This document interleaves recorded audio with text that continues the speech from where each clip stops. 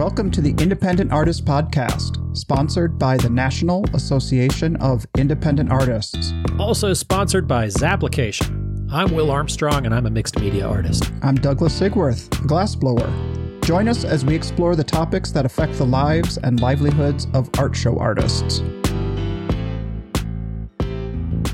Welcome back to the podcast, ladies and gentlemen. Here we are. I'm fresh off the road from the shortened Austin Armadillo Bazaar. Douglas, it's nice to see you. You've been busy at work in the studio. We have been, and it's holiday week, so we're all just trying to get stuff done for our businesses, but also get stuff done for family, and that's been a crazy situation.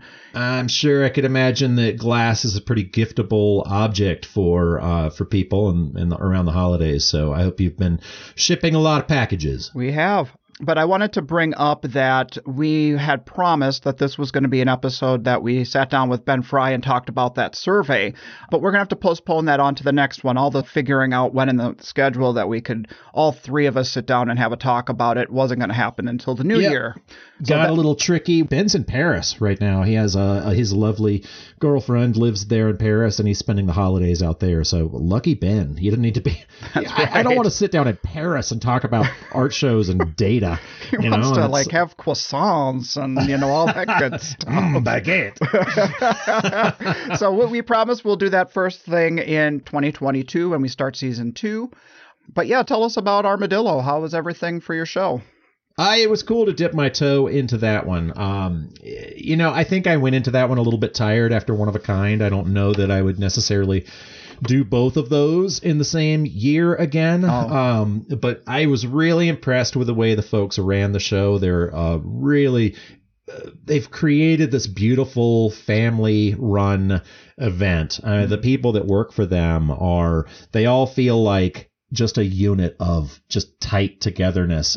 There's a lot of care, a lot of kindness, a lot of respect for the artists. It felt like one of those shows that's going to pay off for me in the future. I met a lot of future clients, a lot of people that were building and renovating and had a great time listening to the music. It did not immediately pay off for me. I made enough money to feel like it was worth it. It didn't blow the doors off of it. I know a lot of people did, but I don't know. It felt like I could grow there if I wanted to. I've noticed that with some holiday themed shows where it's like people are going with a singular focus, maybe for gifts for mom, and then they're thinking about themselves for down the road. So it is a good opportunity this time of the year to plant seeds. True, and I don't think that David Bjurstrom would mind me name-dropping him. I know he had a really successful weekend, so it is a market for fine art.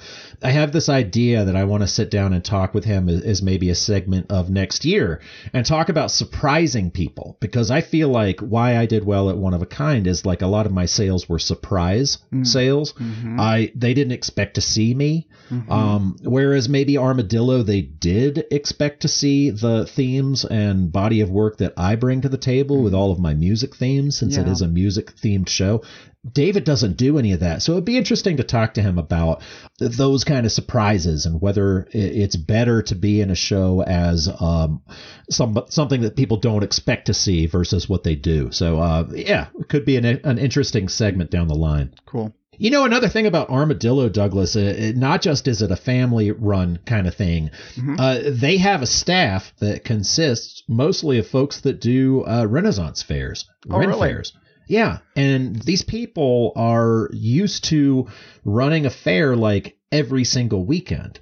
So they have this staff that kind of comes in and runs a Renaissance fair in different places. And it's interesting to know that there's a parallel with the art shows. Like you have these people that only do one art show out of the year, but they're used to getting people in places and out of places. And it's interesting that the Armadillo people just hired a staff that already exists. So, I don't know, kind of cool. There's like a logistical thing that can be repeated, that they can come in, repeat the formula, and have things go off without a hitch. Right. And I mean, I said to one of their people, and they're like, well, are you ready for loadout? And I'm like, yeah. I mean, it sounds like it's just going to kind of be a nightmare and I'm going to have to. And she was like, nope, not on my watch. It's not a nightmare. We're getting your ass out of here and on the street. And I'm like, no lot okay. age for Will Armstrong. No way, man. It was cool. I was really impressed. And I thought that was a really cool way to kind of think outside of the box for show directors to hire a staff that already kind of exists. So definitely an idea for Texas shows, because those women and men know what's up. They're kind too. They're patient, and they've been there. So interesting. Anyway, moving on. Thinking back about this past season, we've had so many great guests, and I kind of came up with a little segment for us, a game. A game? It's early, Douglas. I don't know how I'm feeling about games. What do you got? It's the Independent Artist Trivia Game. We're going to go back and talk a little bit about some of our guests and see if we remember some of the unique stories they told us about them. Is this actually just a quiz to see if I'm listening to our own podcast? I listen to these interviews over and over and over and over and over again as I edit them. There are some interesting little tidbits that stick with me. Yeah, I don't know. Thought I'd highlight a little bit. All right. I accuse myself of being a little bit more like a golden retriever. I get distracted by a bouncing ball or a shiny thing. So we'll see if I paid attention. Some of them I made kind of easy for you. I think you'll get. But, this is for everyone listening to play along, too, and shout out at your phone. Oh, God. First section is about previous careers, our guests who had previous careers. And the first question is, which guest of ours took acting classes with the hopes of starring in soap operas someday? Is that Keena Crow? That was Amber Marshall. Glassblower, Amber Marshall. Yeah, that was pretty funny.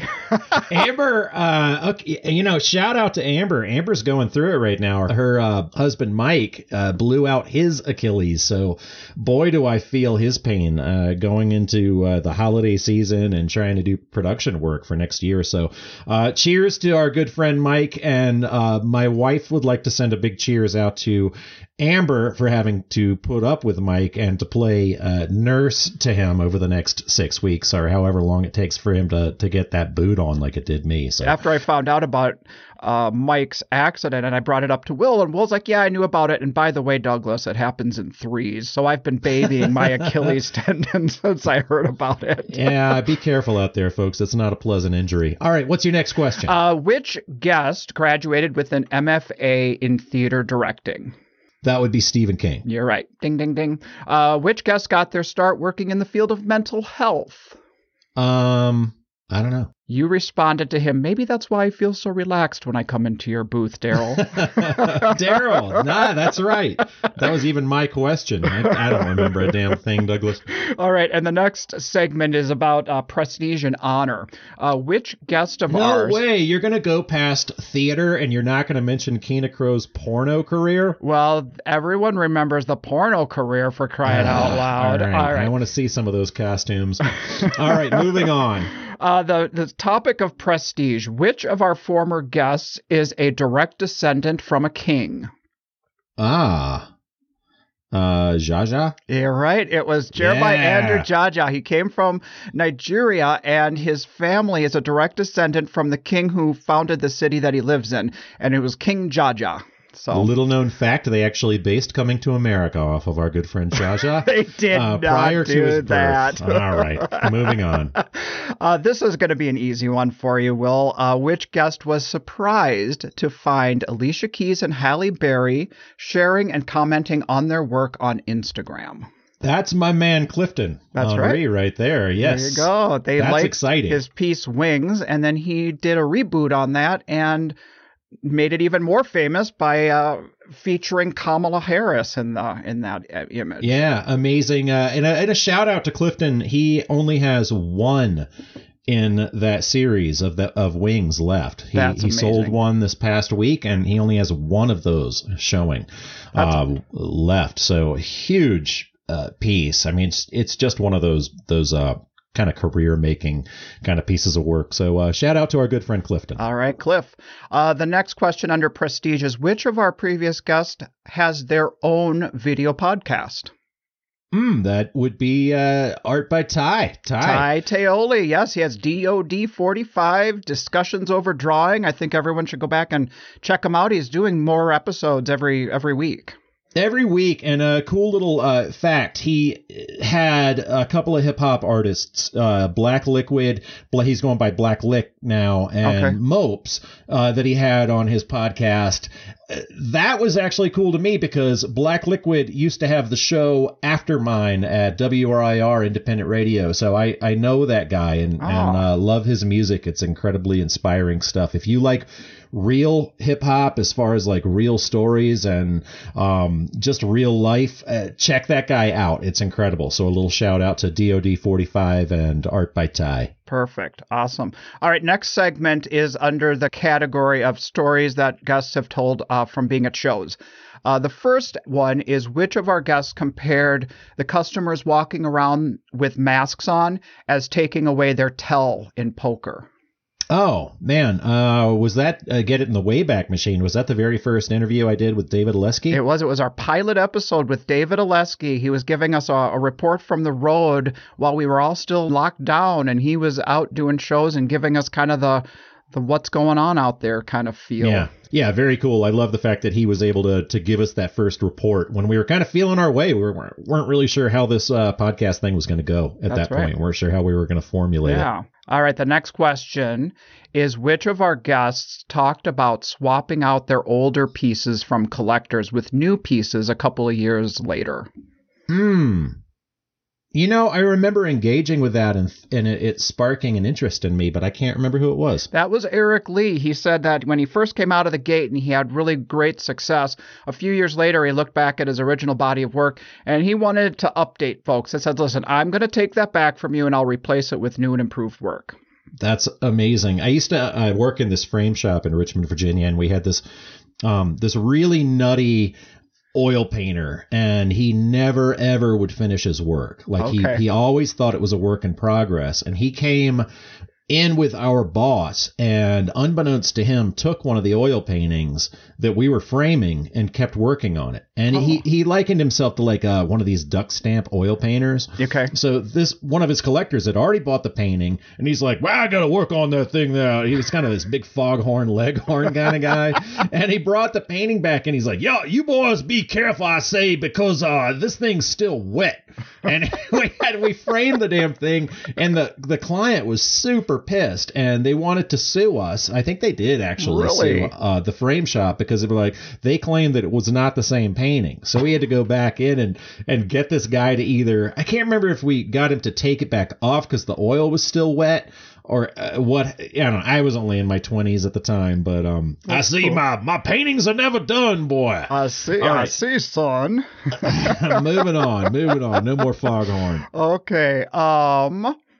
This will be an easy one for you, Will. Which of our former guests told us a story about being at a show and their assistant handed off one of their most expensive pieces in the booth for a customer to look at? The customer put it in their pocket and walked away. I don't know. I thought it was going to be an easy one. We were talking about jewelers who have theft and they just look at the piece and walk away. Yeah, just walked away. Exactly. She said, Mom, where did that piece go? And she said, he just left with it. He what? He left with it. That's amazing. Yeah, how can I forget that one? All right, what else you got for me? All right, next is under the category of quotables. These are some kind of funny quotes that I plucked out of the episodes. Who coined the phrase, not my monkeys, not my circus, but I really like circuses? I'm starting to feel like I don't actually listen to this podcast. Was that Dahlquist? That was our good friend David Bierstrom talking about how him and Carla will tag team on Facebook. Yes, but he does like circuses. That's right. He likes those circuses. I remember that well. That's right. All right, and then this one is, who said about themselves that I'm a contrarian, obstinate, anti-authoritarian personality, and whatever you expect I'm going to do, especially when I was young, I'm not going to do. Did I say that? That was you. No. Or Dylan? I don't even know. Dylan. Yeah, it was Dylan. Yeah. A couple episodes ago, Dylan. The episode titled Capital F, so that gives that one right there. Nice. who compared themselves to being a composer, relating to their work by saying, "I write the tunes." I don't fucking know that one either. Okay, well, this was one of your guests, and they said, "Will, you're a music man. You know how it goes. I write the tunes." Yeah, that was Gena Grushchenko, correct? That's right, talking about how he lays the groundwork.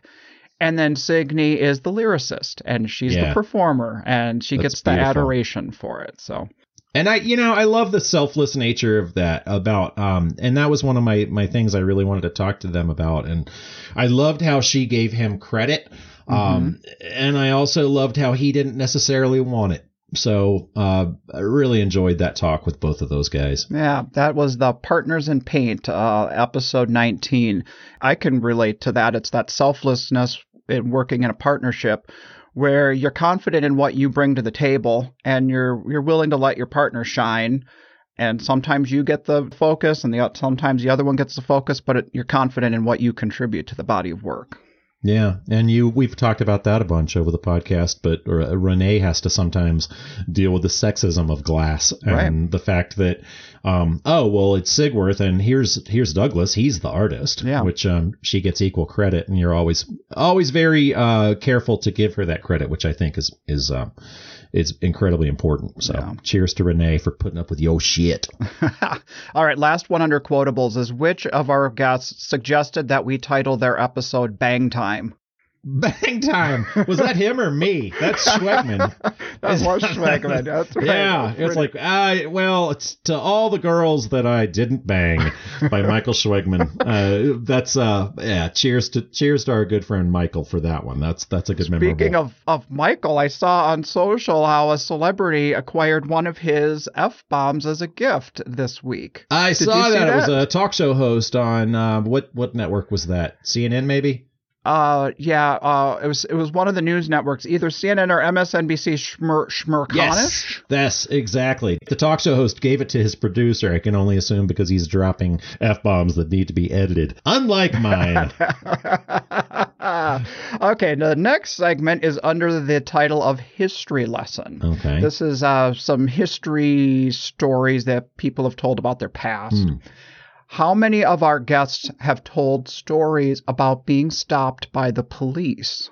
Stopped by the cops. I remember that's the Keena Crow episode, stopped by the police. I also remember she was doing the cannonball run and had the pedal to the metal. Yeah. She did a little speeding, and that was one of her last times of actually driving herself because the stress behind the travel made her want to have her studio assistant drive her stuff all over, and she flies in and does the show. So that was kind of a good segment there. That, and I remember William talking about being stopped by the police, and then kind of the nerves with that, and then also the guy at the end calling him old man. He's like, right. If this white beard is gonna let you leave me alone, then more power to it. Keep a little white in that beard. Yeah.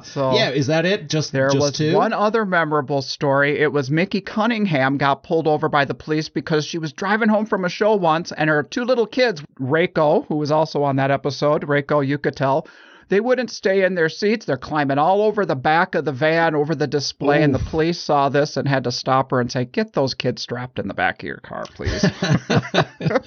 Keep her honest. Okay, cool. What else you got on history, Douglas? Which guest told us the story that their medium abruptly changed course when the class that they wanted to take was completely full, and the placeholder class that they took sent them in a completely new direction? That was your wonderful talk with our good friend Helen Gottlieb. Yes. She really wanted to do figure drawing. She thought that's what she was going to be, a figure drawer, and printmaking changed her life. I remember that one because I had an experience in my own life that I remember blowing off a class and our teacher telling us that we could not go see the guest illustrator, C.F. Payne, because we were in a class and we had to sit down and do this children's illustration class. And I packed up my stuff and I left in the middle of the class, and I got a grade doc, but I used that technique every time I hit a new piece of painting that I learned from CF Payne. So yeah, that's been a common theme with us throughout all the episodes of how a shift like that comes and it really kind of propels us to the next stage. Everything, good or bad, is propelling us to the next step in life. Yep, it all does. All right, what, you got any more? I do. Which guest is the child of an artist?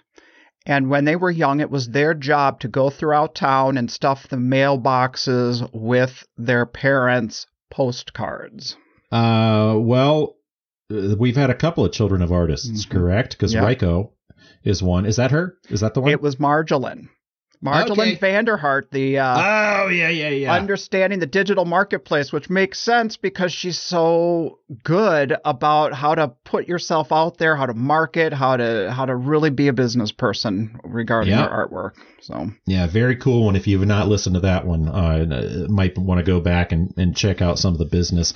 I had to listen to that one in segments, almost chapters, because I was like, I can't do it, and then I go back and listen to a little more. Yeah, right. You can do the social media piece of it and then go back and talk about the mailing list part of it. It's a lot of great information and tips. All right. Which guest compares doing things the same way every year to her grandma's ham? No clue. That's Chris Dahlquist. Was it really? She uses that in one of her career mentor classes, talking about doing things the same every single year just because you've always done them the same way. And she says that there's a story about the woman who's cutting the ends off her ham and putting the roast in the oven. And somebody asks, well, why are we doing it that way? And she says, well, Grandma always did it that way. So she goes and asks Grandma, well, why do we do it that way? And she said, because it didn't fit in my pan, so I needed to cut the ends off. But the person making the ham now isn't using Grandma's pan. They just cut, I love Grandma that quote. You know what, Douglas? That quote about ham reminds me of a quote that's coming up in this episode today where I talk about Ray Alphonse telling me about ham. So a little something, a teaser for the talk that I deal with Dylan. Little tease. When you hear that quote, think back to this moment right here. I only want ham, Douglas. All right, we're getting to the end of my list here, so hang in there. Which artist painted their van with the title Jimmy Buffett or Bust the night before the concert? That's our good friend Carol Swayze. I know that one. Carol Swayze. That's right. Man, I was thinking about her just this past week in Austin. I saw some great live blues and a blues legend. Got to meet Jimmy Lee Vaughan face to face, and Carol and I are always kind of teasing each other with different music that we've seen on the road. So, cheers to Carol and happy holidays. I know this is a tough one for her. Yeah, love you, Carol. All right, next one is, which of our guests referenced the novel The Midnight Library regarding the Book of Regrets as a reason for seizing opportunities whenever they arise? Was that Reese Witherspoon, my talk with Reese's Book Club? Quite possibly.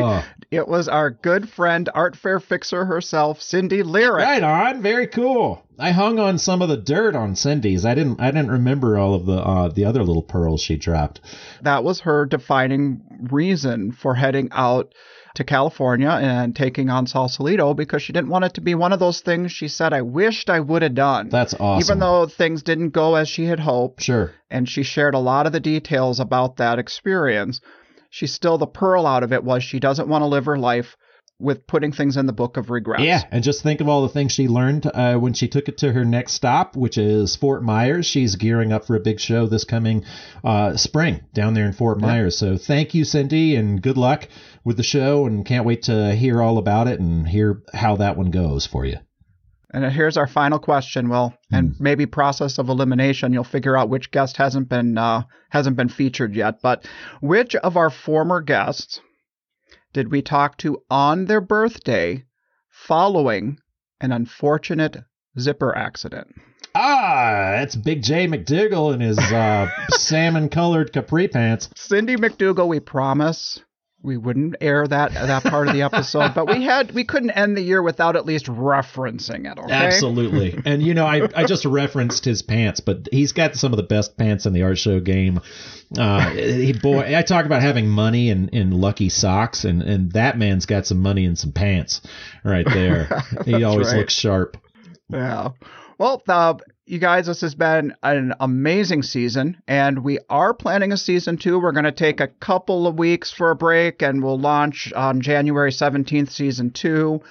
And we just really appreciate everyone listening and being engaged this year, and we've learned a lot from each other. Yep. Who knew this would continue the way it has and take on a life of its own? I appreciate you and your editing skills and poring over these interviews and making us sound good. So thank you to Douglas. That's a huge.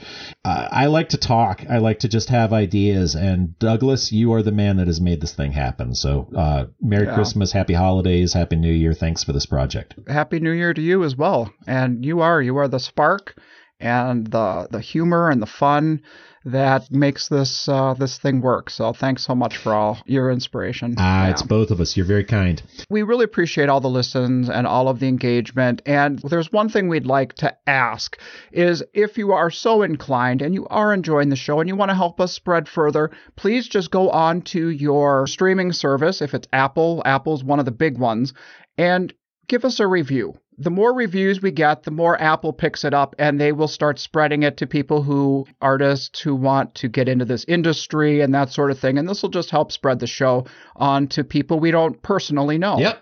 Comment on our things on social media. It helps the algorithm there that we learned about from Marjolin Vanderhart in episode 2. That's right. All sorts of things help us. So any way you can spread the word, if you hear a great interview that you want to share with your friends, please do so, or comment, or drop us a line or a question on the Facebook. We always like to respond to our listeners and further the conversation. Let yourself be part of the convo as we take this thing into the next year. This episode, we are airing the second half of your talk with Dylan Strzynski, and he's going to talk all about the film that him and Helen worked on together. Yeah, the movie is going to be aired at a couple of different festivals up this coming year, and we'll make sure to tell you when you're able to watch that online and stream it. But man, it's a cool talk, and it just digs down deep into the interesting characters that exist on the art show circuit. Yeah. Just talks about the people. Yeah, that's really cool. So here it is. Here is part 2 of your talk with Dylan Strzynski. This episode of the Independent Artist Podcast is brought to you by Zap, the digital application service where artists and art festivals connect. Well, I've been getting notices from shows this week that I need to jump on and pay for my booth, but I'm not at home at my desk. So I really enjoy that I'm able just to flip open my phone. Flip open your phone? Do you have a flip phone, Doug? I guess so. Does Zap work on your flip phone? Because that's impressive. No, but I turn on my phone, I log into Zap, and I'm able to buy my booth right there on the spot, and I can make sure I get that double booth or that corner booth I'm looking for, and I don't get stuck somewhere I don't want to be. Quit talking about double booths, because if those shits are sold out by the time I come to get to them, I'm going to be mad. Well, I sure do appreciate that with Zap we're able to keep up on our business with the shows on the road using our mobile device. Well, let's talk about that movie officially, because Yeah. I know there's a lot of people that the only reason they're going to listen to this podcast is so they can hear me talk about that movie. that's the only reason anybody's tuning into the podcast at all, and just hopes that we're going to talk about the movie, right? Yeah. Even if you're not on, I just hope they talk about the movie. Yeah.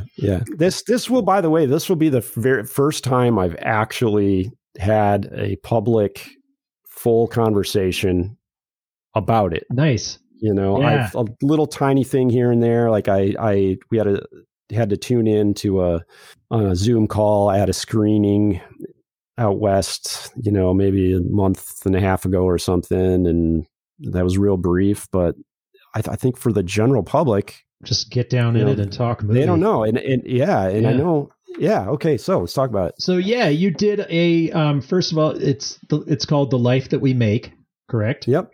I'll let you introduce it. I don't need to talk about it too much, but it just getting down into the art show world and talking to some people that you admire and that we all kind of know. Yeah. Well, that's not what it's about. That's what it looks like it's about. Right. And that's what it's superficially about. What it is about are some very interesting real life people who I know, who I think you should meet. And they just happen to all be artists. Yeah. That's what it's about. You know, And I say that kind of half joking because I've always had this impression that people were expecting it to be like this. It's the art fair confidential, the tell all, the how to do an art fair, right? And who's the big earners and how you can do that. And that's not what it was at all, you know. And I should say that the people that you see in that movie were very, very specifically the subjects, partly because they were people who I just socially had a comfortable access to. And that's really important because you'd be surprised how often people aren't so excited to like have a camera in their face and, and talking. Yeah. Or a microphone. Then, right. So we're definitely running into that too. And then there are the people who are kind of the opposite. Yeah. And they're not necessarily the ones you want to talk to. But I chose those artists because they were very interesting people who could, I thought would really, they would work in front of the camera. They were artists who seemed to reflect through their art and their attitudes about their art something that presented the show artists as like a fine art with a higher stature than the fine art world and academia will generally acknowledge. Okay. Does that make sense? Yeah, I think so. Yeah, we touched on that a little bit. We did touch on it a little bit, and obviously those aren't the only people that do that. No, I could have made a similar movie with a whole different half a dozen of people. Yeah, and in fact, there's the whole other movie with the artists that we didn't put in the movie. I bet. And often the only reason that they didn't make it was maybe like my photography was particularly bad on those interviews, or the audio was strange, or they weren't quite comfortable enough in front of the camera. Did anybody come to you? Well, how come I didn't make it in the movie? Actually, maybe only one or two people. That was it. What the one I kept waiting for, honestly, Matthew Cornell. Yeah. He likes to talk about art, Sure. and he's very confident, and he's got a sizable ego, and he's a very charming guy. I like him a lot. I have several hours that I spent talking with him and about artwork and painting and all of this, and we just didn't end up using it. Yeah. And I've always wondered, is he going to give me a hassle about this? And he's never mentioned it since, because I felt like he was really, really excited to be in the movie, and we just didn't use it. He said some great stuff, and I haven't watched that footage now in years. But what happens when you do a thing like this is you end up with a whole bunch of footage, and you have to figure out how to make it into something cohesive that you can watch. And I, in my naivete, thought that I was going to be able to do that myself. Okay. And there's kind of two things going on. I knew that was going to be difficult, and I didn't think that I would be working on it totally alone for as long as I did. Yeah, it's a long process. I mean, and there are a lot of edits too. There's a lot of edits. There's a lot of stuff. I was about a year and a half into it on my own, just getting bogged down. I would put together these big sequences about things that I just thought were so fascinating, and it just couldn't go together as a movie. Yeah. And I finally just, thank God, I got in contact with Patrick Rich, who is the co-director and editor of the movie. Who it's weird. We've never met in person. I mean, sometimes those are the best partnerships. I mean, yeah, I know his brother a little bit. Yeah. He was like a guy I would see at parties. He was kind of more a part of like Helen's younger sister's social circle. And I was just like at barbecue cookout. I don't know, whatever it was.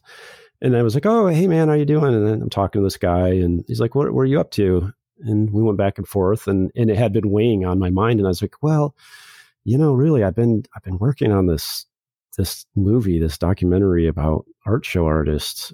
And I've been trying to edit it now for about a year and a half, man. And I'm just really bogged down in it. I don't know what I'm going to do. It's really tough. And then he's like, well, my brother is a filmmaker and an editor and blah, blah, blah. And he's he's at this college and he's done all this stuff. And so this sounds like a project he might be interested in. Wow. I'll give him your info. And the next day, it was like Sunday, I get this big long email from him. He'd watched like my little Sizzler reel and was all about it. And we had this series of long exchanges and phone conversations and we got going.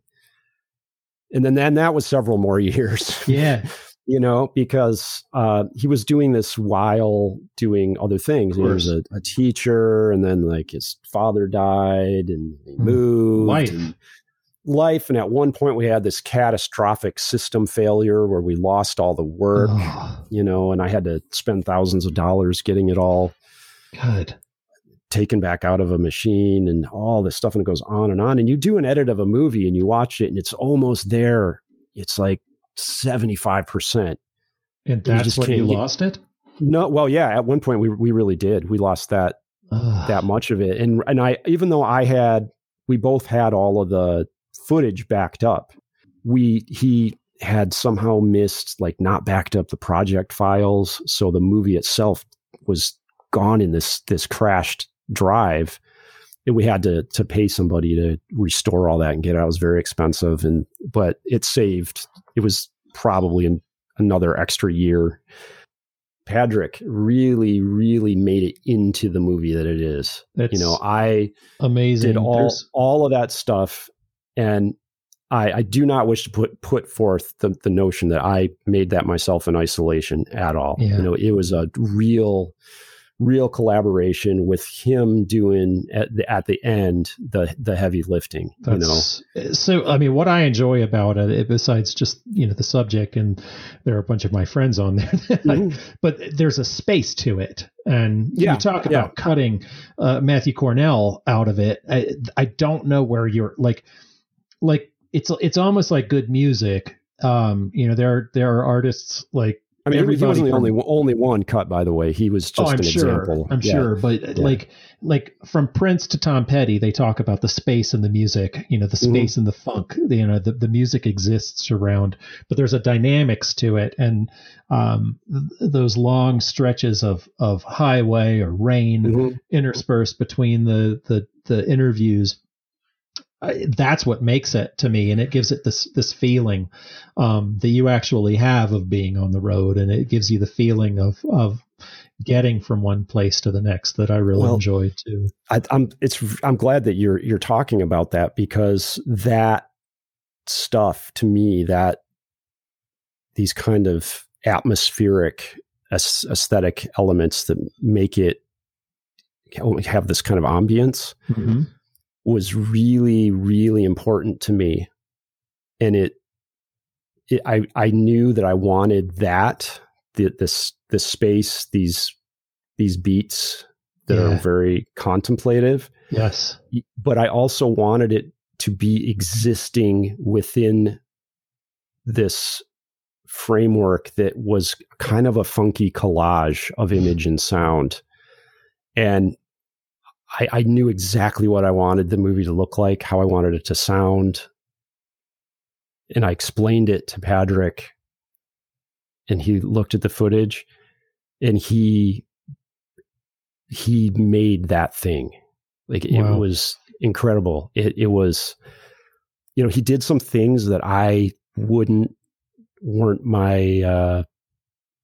have instinctively done, like he introduced that stuff with the split screens. Yeah. And at first I was kind of like, oh, I don't know, and then by the time I got to the end, I was like, no, that's actually what it is. Like that was one of the things. And I was really impressed by that. And when I talk about it a lot when people ask me about the movie, because like I was standing on the beach in Florida in Vero Beach. Okay. Mm-hmm. Art Under the Oaks. Helen was doing that show, and I walked down to the town, down to the beach, and I was standing there, kind of with the sun starting to set behind me, on the other side of, the peninsula of Florida, and I'm looking out the ocean, and this movie, this whole idea, the whole thing just sprang forth from my brain, fully formed. Like it made complete sense. All of a sudden. I could see how these interesting people who all have this art show thing in common could be presented in a moving picture form, and it would look this way and it would have this certain sound. And I had to get right to work on it, but it took me like a year to be able to get started on it. And then the process, it was so long, and to see it come out on the other end as that thing that I had totally envisioned, that it was so complete. Wow. It's one of those rare things where the thing you're like, oh, I have this great idea. This is it. I'm not totally naive. I know how, like I say, like my best friend's a filmmaker, and I had made like little art videos and been around enough and all of that. And I knew that it was going to be a lot of work. But there's a scope and a scale of what you're doing that is so big.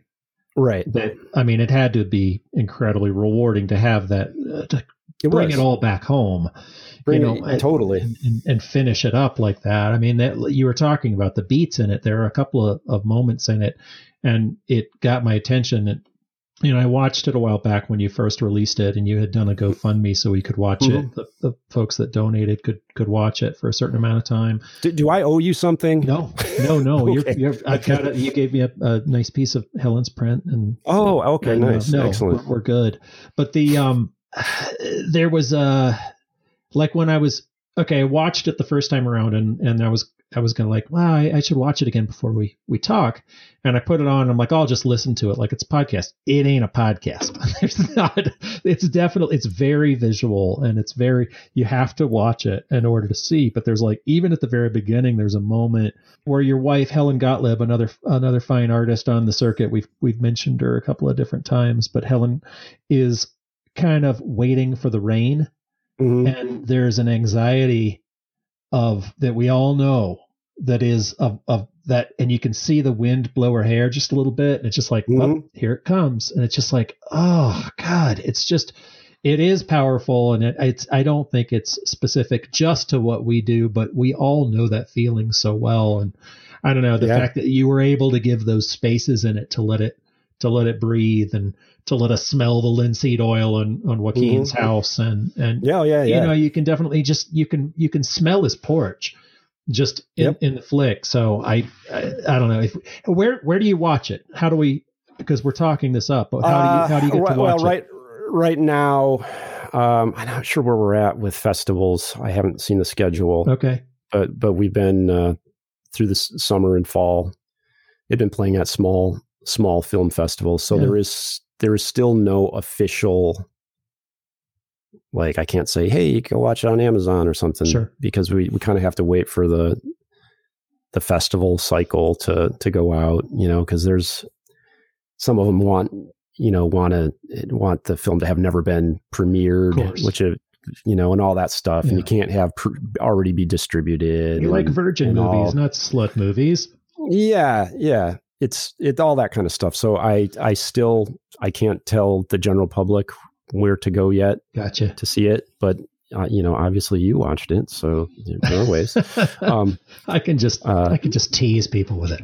You can just tease people with it. Well, and you got to watch the full resolution version. I did too, because when we had the invite screening last spring, I know it was we weren't able to stream it at HD, and it's a whole bunch of things. There's every kind of footage in there: HD, SD. There's phone cameras. There's some really old little Super 8 stuff in there. There's all kinds of things. Yeah. But No, and I'm tremendously proud of it for everything I'm saying. It was amazing. But then there's this other weird thing that happens. It's like you work on this project so hard and you get it all together and you see it and it's done. And then you're just like, there it is. Yeah. You got a little postpartum depression there, Dylan? A little bit. And you're like, nah, it's just like, oh yeah, this is what happens when you make a movie. That's some people watch it. People watched it. It's once you're able to get it out to mass, I don't know, some kind of streaming or whatever, we'll promote it again and let people know where they can watch it, because I think it's there's a recognition that you have when you see it, and even if you don't know, the Kempers and the Whipples and Joaquin and Janice, it's a really special connection that you have with the film, just knowing what we do. And I want people to know what we do, but I didn't want that to be the subject. Yep. I wanted interesting people to be the subject, because I'm a fan of what I call like real documentaries, that don't have a bunch of reenactments and they don't have some sort of political agenda that they're making an argument for. It's right. I like, here is an interesting person and the camera is on. Look at this, and that goes back to, like the Frederick Wiseman documentaries. I don't know if you ever have seen those, but he did like the Titty Cut Follies and a series of just these really straightforward documentaries. One called like High School and all of that. And then he did that one a few years ago in the Hermitage that's many hours long. Yeah. It's just camera in the Hermitage. And then I'm a huge fan, and this might be the missing link to understanding that movie, is that I love Errol Morris's Vernon, Florida. I don't know that. Are you kidding? No. Oh my gosh. It is not for everybody. It's offbeat. It's a short feature that he made right after that Gates of Heaven. Have you ever seen that? Yeah. It's about the pet cemetery that they have to move and all the controversy. Right. It's so strange. But he made this movie about this town called Vernon, Florida. And originally it was going to be called Stubbville or Stumpville or something, because he had heard from people in the in insurance or working for the welfare department or something, or disability, that there was this community in Florida that had a overwhelming population of amputees and people that were living on disability. Yeah. And because apparently there was this thing going on where someone would like just stick their arm in a machine and then get on disability and go live in this cheap little town in the Panhandle. Jesus. And really, yeah. And he went to this town to live for a while and work on the movie. And then he apparently started kind of getting threatened a little bit. But while he was there, he just became enamored with these strange rural people. Yeah. And he interviewed a few of them. Like there's this guy who's just obsessed with turkey hunting, and there's this other guy who's like a holy roller preacher who is talking about how he got a van for his business because it was time for God to make sure he got that. And then there's a guy who has a worm farm and all of this. It just talks to these weirdos. That's amazing. And I love that kind of movie. Yeah. Where it's just stripped down. It's about interesting people that I want, that I like, that I want to share with you. And if you're an interesting person, you're not in it. I'm sorry. Everybody can't be in it. That's what it is. Did you have people walking around your booth like it shows, like just kind of wanted to, they're like, here I am. I wonder if he'll film me. Yeah, I don't know. Honestly, there were a couple, but not very many. It like, really wasn't like that. Yeah. And there's so much, there could be a whole other movie, which I'm not going to make, don't expect it. But another movie with the stuff that didn't make the cut. And like a great example is that one moment in the movie where I'm on the screen. That's not fake. That only happened because I was at Paul Andrews' house and I was sitting down to interview him, and I had spent so much time with him, and that's the only time you hear his voice. Yeah. I was sitting down and he flipped the camera around on me and then started talking to me because he thought that was funny. And then I look like a dork, and I'm like, well, here's why I think this is an important movie, and I talk about how it is, a pure expression of America. You make a thing and you go get in a van and you go sell it. Yeah. And I really do think that it is the purest form almost of the American dream. Yeah. What we're doing, it really is. And we're probably the best barometer of the economy too. I think so. It's the canary in the coal mine when things start to crash. I mean, I remember art shows going bad right before the housing market went down. Oh my gosh. They were weird. Yeah. It just got really weird. So yeah, no, man. And that crash was rough. I mean, that put me out of business for a while. Like I only did a couple of shows. Helen got through it. We were just barely starting to do okay.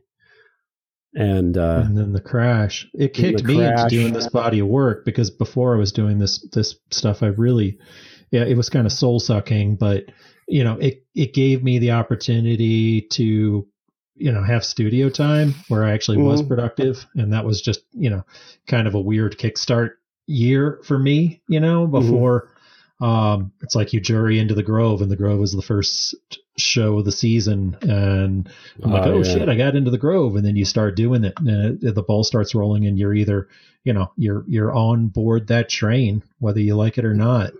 Yeah. Well, the thing with me is I was totally frustrated and kind of demoralized by it, and I couldn't. Like, it had been at that point, this is quite a while ago now, it's hard to imagine, but I was so I was so poor that I couldn't do it. Like, I couldn't pay for more shows. Yeah. I just had to go do jobby jobs for a while and gradually get back on my feet. Yeah. I sold, I had a pedal steel guitar, and I had been learning how to play it, and sold it to get to afford that first run of shows. Sure. With the new body of work, I'm like, I sold it. The credit cards were maxed out at the time. And I'm like, I sold that to get gassed by, to go down to the Grove. That's terrible. Oh, it was terrible. But then I went down to the Grove and crushed it. So good. It keeps us going. Have we talked about the movie enough? I feel like it's a big, complicated thing. It is. It's a really complicated subject, and maybe we can go back and talk about it again once you do release it too. I don't know. Yeah, and we can stop because it's its own subject. But talking again about this year was so strange, so interesting, and I just had all these revelations about shows that I kind of knew, but were sort of laid bare as everybody was emerging from the COVID thing and having this great time. But I was like, to me, this is what really explained it. I was talking to somebody. I'm not going to name them. You can if you want.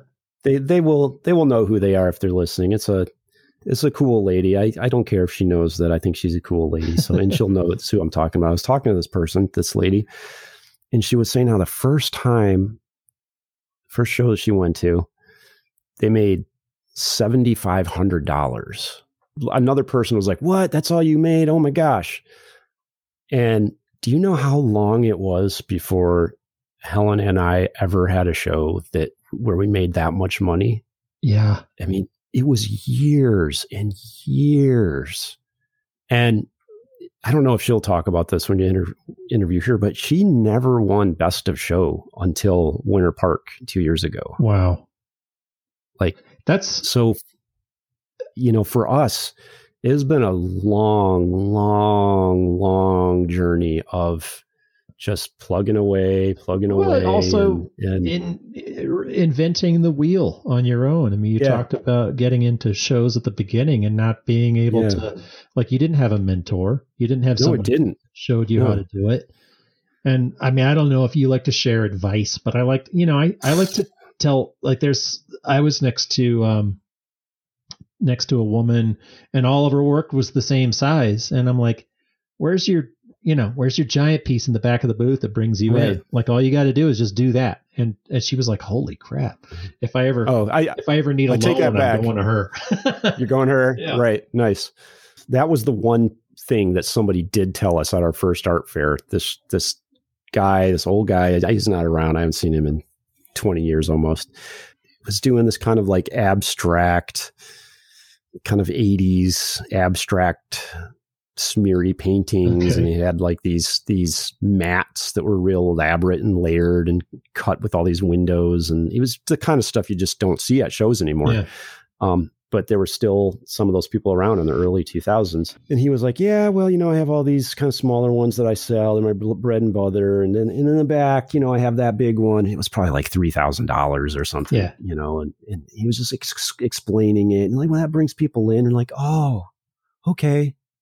And that was it. No one ever really explained art shows to us. Yeah. We figured it out ourselves one day at a time for years. And that's probably who I talked to at the very beginning too, like that kind of advice where it's like the bread and butter. But then I remember talking to, do you know Ray Alphonse? Yeah, I was talking to Ray about that. Like, I thought I had it all figured out. And this is probably, like 15, 20 years ago, Ray. This is abstract painter Ray. And I mean, they're still kind of, but, I was like, well, this is my bread and butter. And then this is and then he's like, I don't want bread and butter. I only want ham. Yeah. Nice. And I was like, shit, can you make a living just selling ham? No. Well, and that's the thing is that I think that art shows have become really overwhelmingly characterized by the ham. Yeah. Which is fine. I mean, I sell ham. You sell ham. Yeah.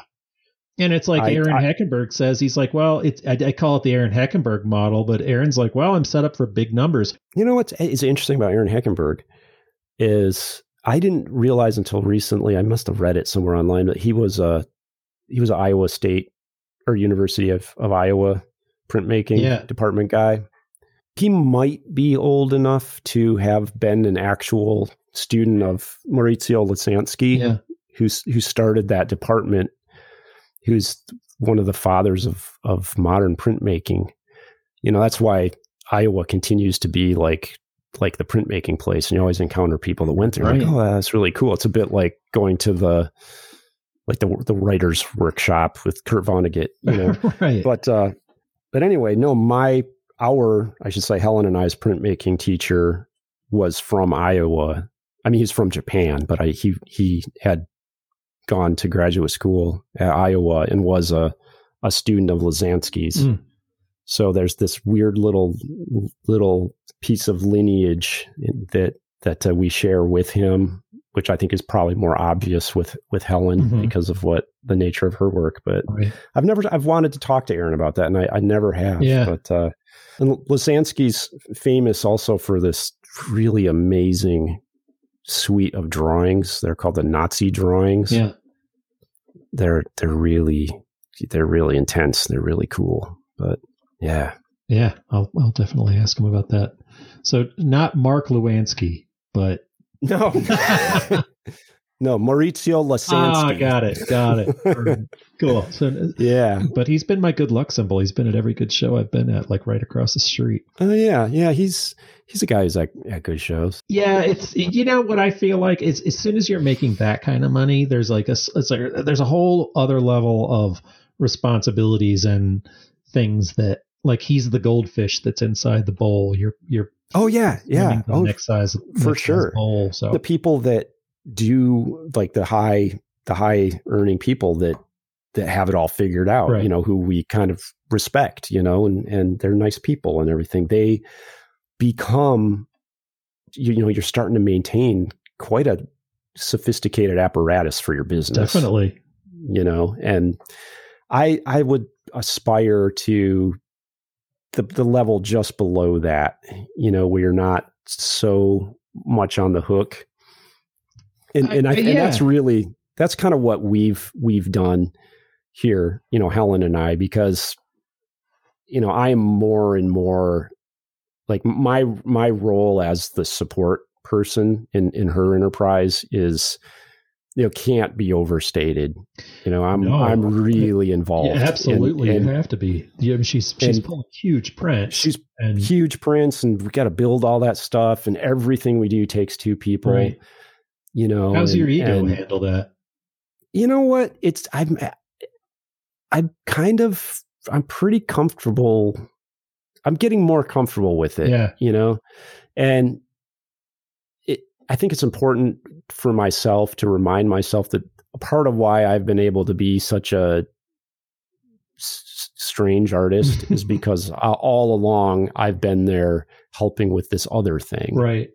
But it's got to be hard on people. Like, I know it's got to be hard on like Genna, who does the background painting, who's an integral part of the Grishchenko's work. And I know it's hard on him. Like, they won an award at La Quinta, and they don't even put his name. Yeah, Signy, congratulations. Or, I know. I know it's hard on like Bonnie Harbston. I know she's very involved in pulling prints with Steve, and she doesn't get credit either. But there's a certain... here's the other thing. That's what's a little different about my relationship with Helen as far as her artwork goes. Like, I don't make her artwork. Right. It's not a collaboration. No. I could see at some point it could develop into that, but I do all of this other stuff that makes it possible. And I'm the constant, ever present second set of hands. Yes. And like, I'm usually the truck driver, I'm the reason that stuff happens, and I'm the bigger, stronger person who gets all in a bad mood and gets it all to fit in the van and all of that, it's like, I'm constantly there. Sometimes I think, well, I'm not doing that much. And then I think about my time and I'm like, God damn, I did that. That was like a full-time job this month working on Helen's stuff, And is it hard though, when you're like, do you ever do shows where you don't, cause I've done this, and it's kind of a loaded question, cause I know how I would answer it, but like, where you are not showing at a show, like if you don't get in and she gets in and then you're going and helping sell, is that an ego blow, or do you just roll? No, not at all. Actually, I find it easier to sell her artwork than my own. Like, I'm like a bumbling idiot selling my own artwork. Well, you could be a fan and not sound like a cheese ball. You can be like, oh my God, isn't this piece amazing that she did? I can't say that about myself. No, it's true. You can't say that about yourself. And I do have a intimate understanding of it. Right. Like, I have sometimes people are like, well, I'm not the artist. But when I say I can answer any question, I really mean it. I know everything about it. Right. I'm like, not quite that way with the jewelry, but I can sell some jewels for Susan. Oh man, it's amazing how easy it is to sell jewelry, isn't it? Well, they have to work all day doing it. That's the bad part. That's the thing. But I have a hard time. If you just roll up in there for a few minutes, you're like, oh my God. Especially honestly, being a guy too. I know. It's a sexist kind of thing. Like, seeing, how if I'm in the booth, a lot of times they defer to me, and I'm like, do I look like Susan Elnora? I could just be a fan though, and just be like, and plus women go all like, you put jewelry on them and they're like, oh yeah, yes. Oh, for sure. Yeah, sure. You can play the game. I also think, and I am I'm open to people disagreeing, but I think that the art show scene, it really is kind of a women's scene. How so? I think that the audience tends to be women, more often than not, if you get like that dreaded spousal poo-poo, it's because of the husband, it's usually women together hanging out, buying artwork. And I think that dynamic, and this may only be true of one aspect of art shows. Other people have a totally opposite experience, but I often see like women together out having their Saturday afternoons with as friends, and then they get to a booth and there's like another woman there who they think is really cool and makes this artwork, and they just kind of all creates this feedback loop of appreciation and spending, and I think with like me, like I'm kind of like this weird, everybody thinks that I'm like a grouchy person or something. I'm just always sitting in my booth. I'm like, come and talk to me, and I see it. I see a different dynamic that exists. Well, you do have, the Dylan energy is a little, my first question I wrote down, I was like, well, I rarely even look at my stuff. I just, once we start rolling. What is it? But my first question, do you hate art shows? I really, cause that's I feel like, question. And that's kind of my instinct when I'm coming here, we're like, you hate this shit, don't you? You hate us. It's funny. Like, I know you don't. Like we've talked enough, but it's like you hate us, don't you? You hate us. You hate them. you hate all this shit. You know what? Actually, I'm glad you asked that question because, and this all ties into this whole thing that I'm saying about the way that people perceive other artists. Artists perceive each other, and the way that they, the thing that they're kind of all suffering through together or having a great time together. Mm-hmm. It's that, and I've seen this happen with people when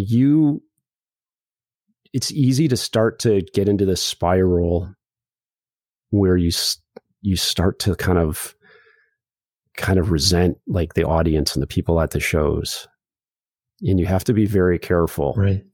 And I have it kind of just leading up to COVID. Like my shows weren't so great, and I didn't feel like I was being rewarded the way I wanted to. And I was getting frustrated with the artwork I was doing. And I could tell, I could feel myself, starting to kind of put that out. Like I knew that was what was happening. Yeah. And you shouldn't ever let that happen. Well, you can, and that is, that's to bring up that thing that Daryl said to me after he'd seen me like on my, the only weekend I'd had off in 6 weeks, I'd done Jazz Fest with Susie, and like, I was exhausted. I was run down, and here I am with like the best booth at Bayou City back in the heyday of Bayou City, and it's like right there on the lollipop stick, right as soon as you walk in. I'm the first booth you see, just on the other side of giant whirly gigs, and he was like, "Why are you doing okay over here?" I'm like, "No, I shoot me, I don't want to do this." So yeah, I'm trying that game this year. I'm trying to do I'm looking at my season like, okay, I'm not doing a show until April. And then I'm not doing another one until June. So I'm going to. Oh, that's nice. Yeah. It'll be if April happens, if April's as good as I hope, well, we just kind of depends. Well, it's and I've been talking about that for the last few years is you hit this point of diminishing returns. Yes. And there, it's so easy to get wrapped up in, I need to be doing a show. And then you start talking to artists and they're like going to these shows and like, why are you going to that show? It's like, I like the party. And I'm like, yeah, okay. Yeah. Well, yeah. Or I'm just going because I always go. And you're like, really? Yeah. I'm cutting some ones that I've relied on in the past that I didn't even apply to. So we'll see how it goes, but it's a whole new model for next year. Yeah.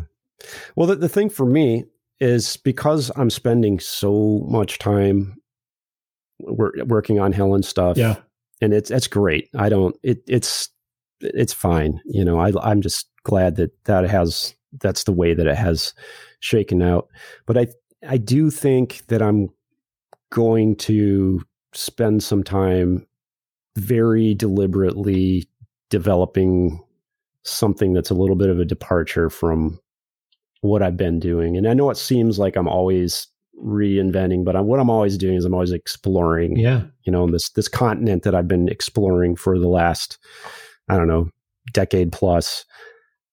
I think I need to do a little reassessing, because I'm getting tired, and I need to, it's like, if I'm going to go to the shows with the amount of effort that we put in, and, like if Helen has a double booth and I'm there with my work and then my show is just kind of so, I'm like, why did we make this extra work? Sure. You know what I mean? Yeah, I totally know what you mean. But yeah, I mean, because I've been there and done it too. I mean, I guess, what I admire about that is that you do have two hands at the table. You have two cards. Right. If you got two people sitting at a table of 5, then you're automatically getting 2 slices. But if she's doing a double booth and you're putting your energy into that, and you have more energy to direct to that, then no, it's true, man, and it's. But you'll have more energy for the next round too. The next whatever the work is going to be. Yeah, and I'm really starting to kind of start to put a lot more attention into like my sculptures. Yeah, I love those. Which is the barn that you just finished, or the house. Yeah, there's a show that's at the Center for the Visual Arts in Wausau, Wisconsin. That I'm in. That it looks like a really cool place. I wasn't able to go to I had to ship all that stuff, but I have a group of that in a show, and the people, everybody asks me about those, and I'm like, damn, really? Because I was just making those for myself. That was a thing that I took. I was, COVID spring. I was like, well, I've got nothing to look forward to. I think I'm just going to do this other project I've had in the back of my mind for a while. And I just started working on it, and somebody noticed it, and other people noticed it. And unfortunately, I ended up having to set it aside for a while to do house projects. And then bam, this year happened, and I was in shows, and I had to go back and concentrate on the other stuff, my 2D stuff. And I mean it. I was really proud of the work that I showed this year. You should have been. Thanks. Great body. But so I'm probably gonna spend a little more time working on the sculptures, and my galleries, like my one here in Ann Arbor, has a tremendous amount of my work right now, which is good. I'd love to see one of those. I mean, is that a tricky thing too? Like, do you have to jury?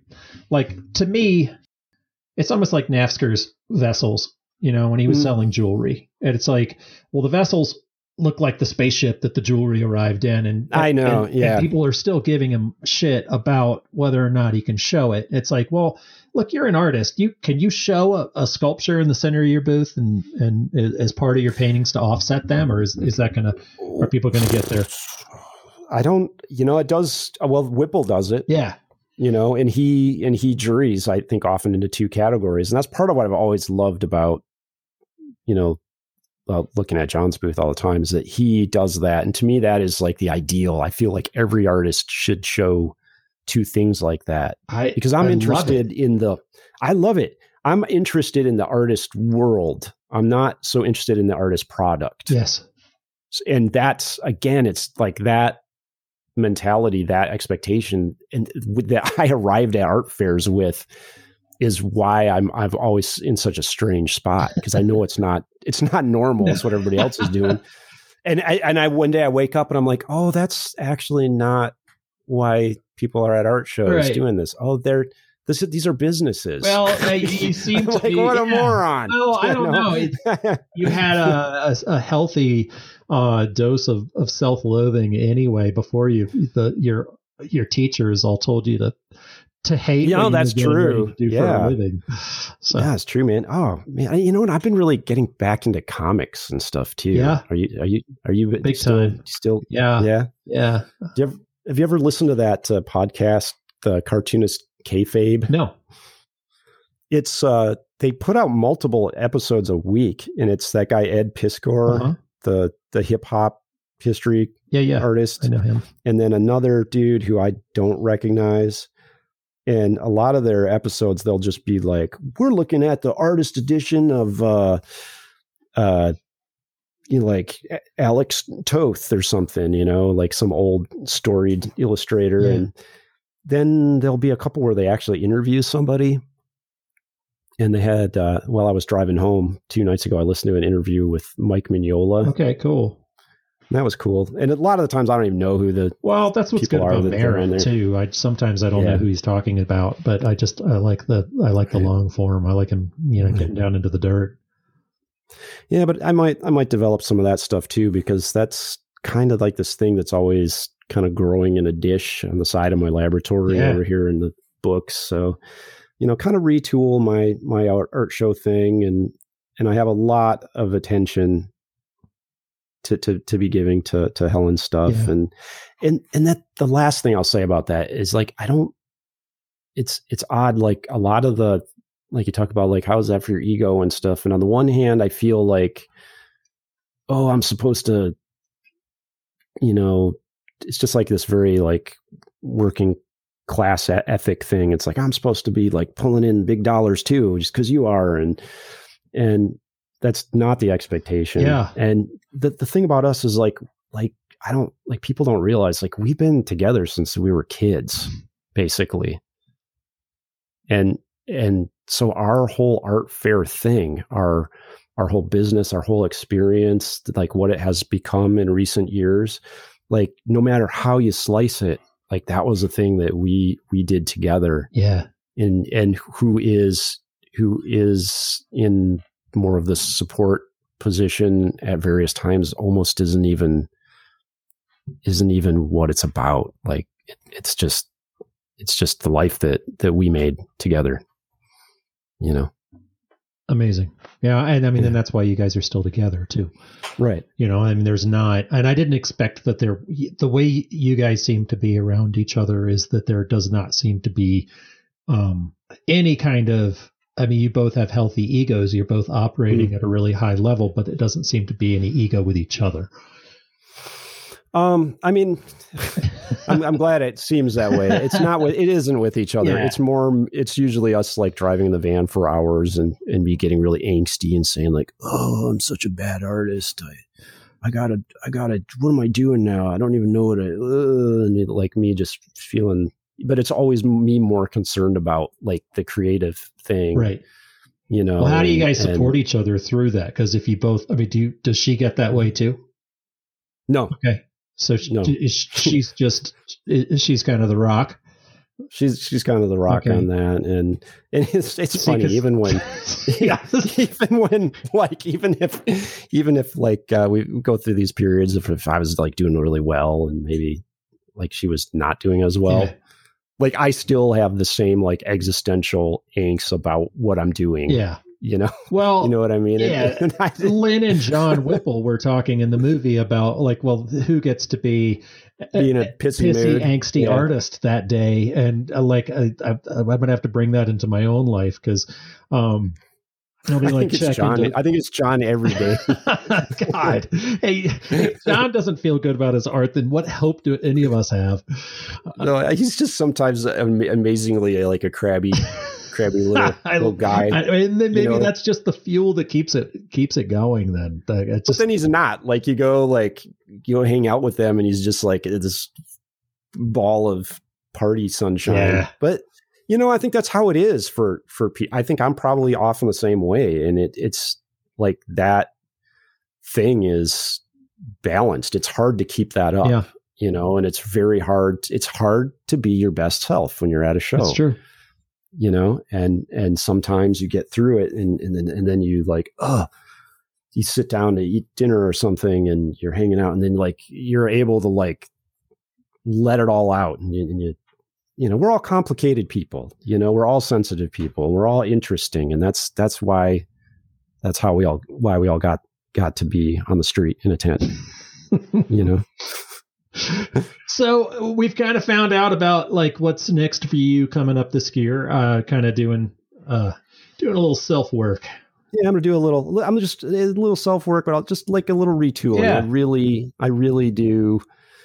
I think I need to take advantage of the position that we have gotten into in the last few years to like really reassess and, do some other stuff. Yeah. I don't know. And then I say that, maybe I'll just be like, here I am. I'll probably just show up with more of what I'm always doing. But you know what? I hope so. I love that. Oh, it's not going away. No, not that at all. It's just, God, it's so funny. It's like I did those shows and I'm like, I made all this stuff and I think it's great, but I did the opposite way. I didn't Well, so done. Yeah, I mean, people want to see what they want to see. I don't know. If you're following what you want to do, it seems like that's what they want to see. Mm-hmm. Well, I'm going to go get ready for One of a Kind. I'm you're not going to be there. Yeah, nice. I'm glad. I'm so happy not to go to Art. We are going to fly down to Art Basel next week. Oh, cool. You got anybody that's showing down there? You know anybody? I don't even know we almost weren't going to go because we ended up being so busy this fall. Yeah. We're getting ready to go out to La Quinta. It was like a month and a half of like starting from zero, just putting all this stuff together. And I still have an unfinished commission that I've got going out in the studio that I stopped working on to get Helen ready. And we worked so hard. And then like my parents moved, and that's a lot of life. Moving down. Man. It is a lot of life. And then like 2 days before we had to leave, Helen's mother fell and broke her ankle in 3 places. No. So we had to go over and help her and deal with all this. And I couldn't, I was like, oh my God. I'm not going anywhere. Yeah. But we had, planned on, we already had a place to stay. And then finally when we were, must've been like 2 days ago while we were driving home, we finally were like, okay, no, that's it. We're going on a vacation. Nice.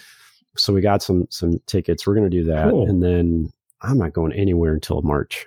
Good for you, man. I got into this artist society thing here that I can pick up a show every weekend if I wanted. Obviously I'm not going to, but like, it's one of these things that like, you can go down to the thing and people are like, it's not art. It's whatever, but there's no expenses. It costs you $100 to do the show and you can go down and make like $2,000 or $3,000. Oh, really? Yeah. And it's like an artist, like a market it's just a thing. Market. It looks like an art show, happens every weekend. Yeah. And I'm married into the society. So it's like, if things get tight between here and April, I can go down and do some shows. Well, that's cool. Does it look good? Like, does it have? It looks good. Okay. I mean, it's right on the plaza. So, all right, my friend, I'm going to get going. Thanks again. It's been a long talk, but really great one. Thank you so much. Hey, right on. Great talk with Dylan, Will. I really enjoyed hearing all about what went into making that film.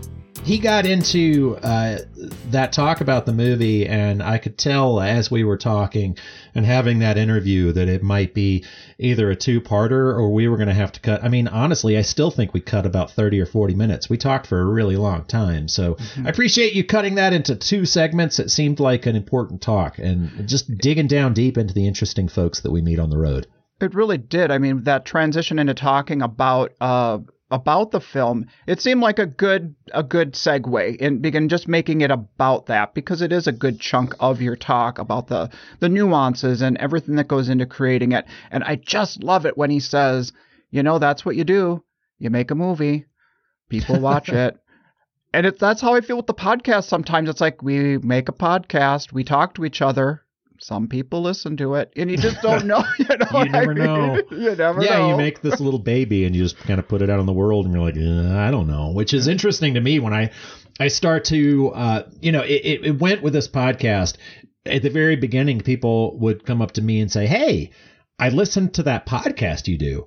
Whereas now it has been more like they just jump into the conversation and start adding to things that you and I have talked about to our different guests. So I've had people walk up to me and just they don't say hello. They just start saying, hey, that thing that you and Will were talking about? This is what I think. And this is and it's great. It's almost like they're part of the conversation we're having here on the air.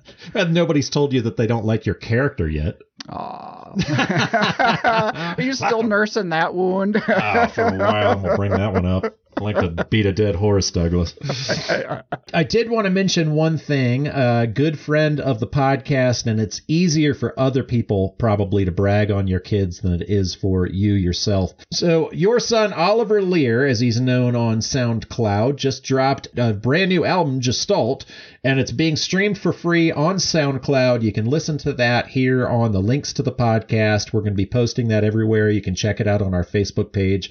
I loved listening to that and breaking up some of the holiday music in our house and playing that. Oh, I appreciate you listening. I am a proud dad, and he's been making music for quite a while.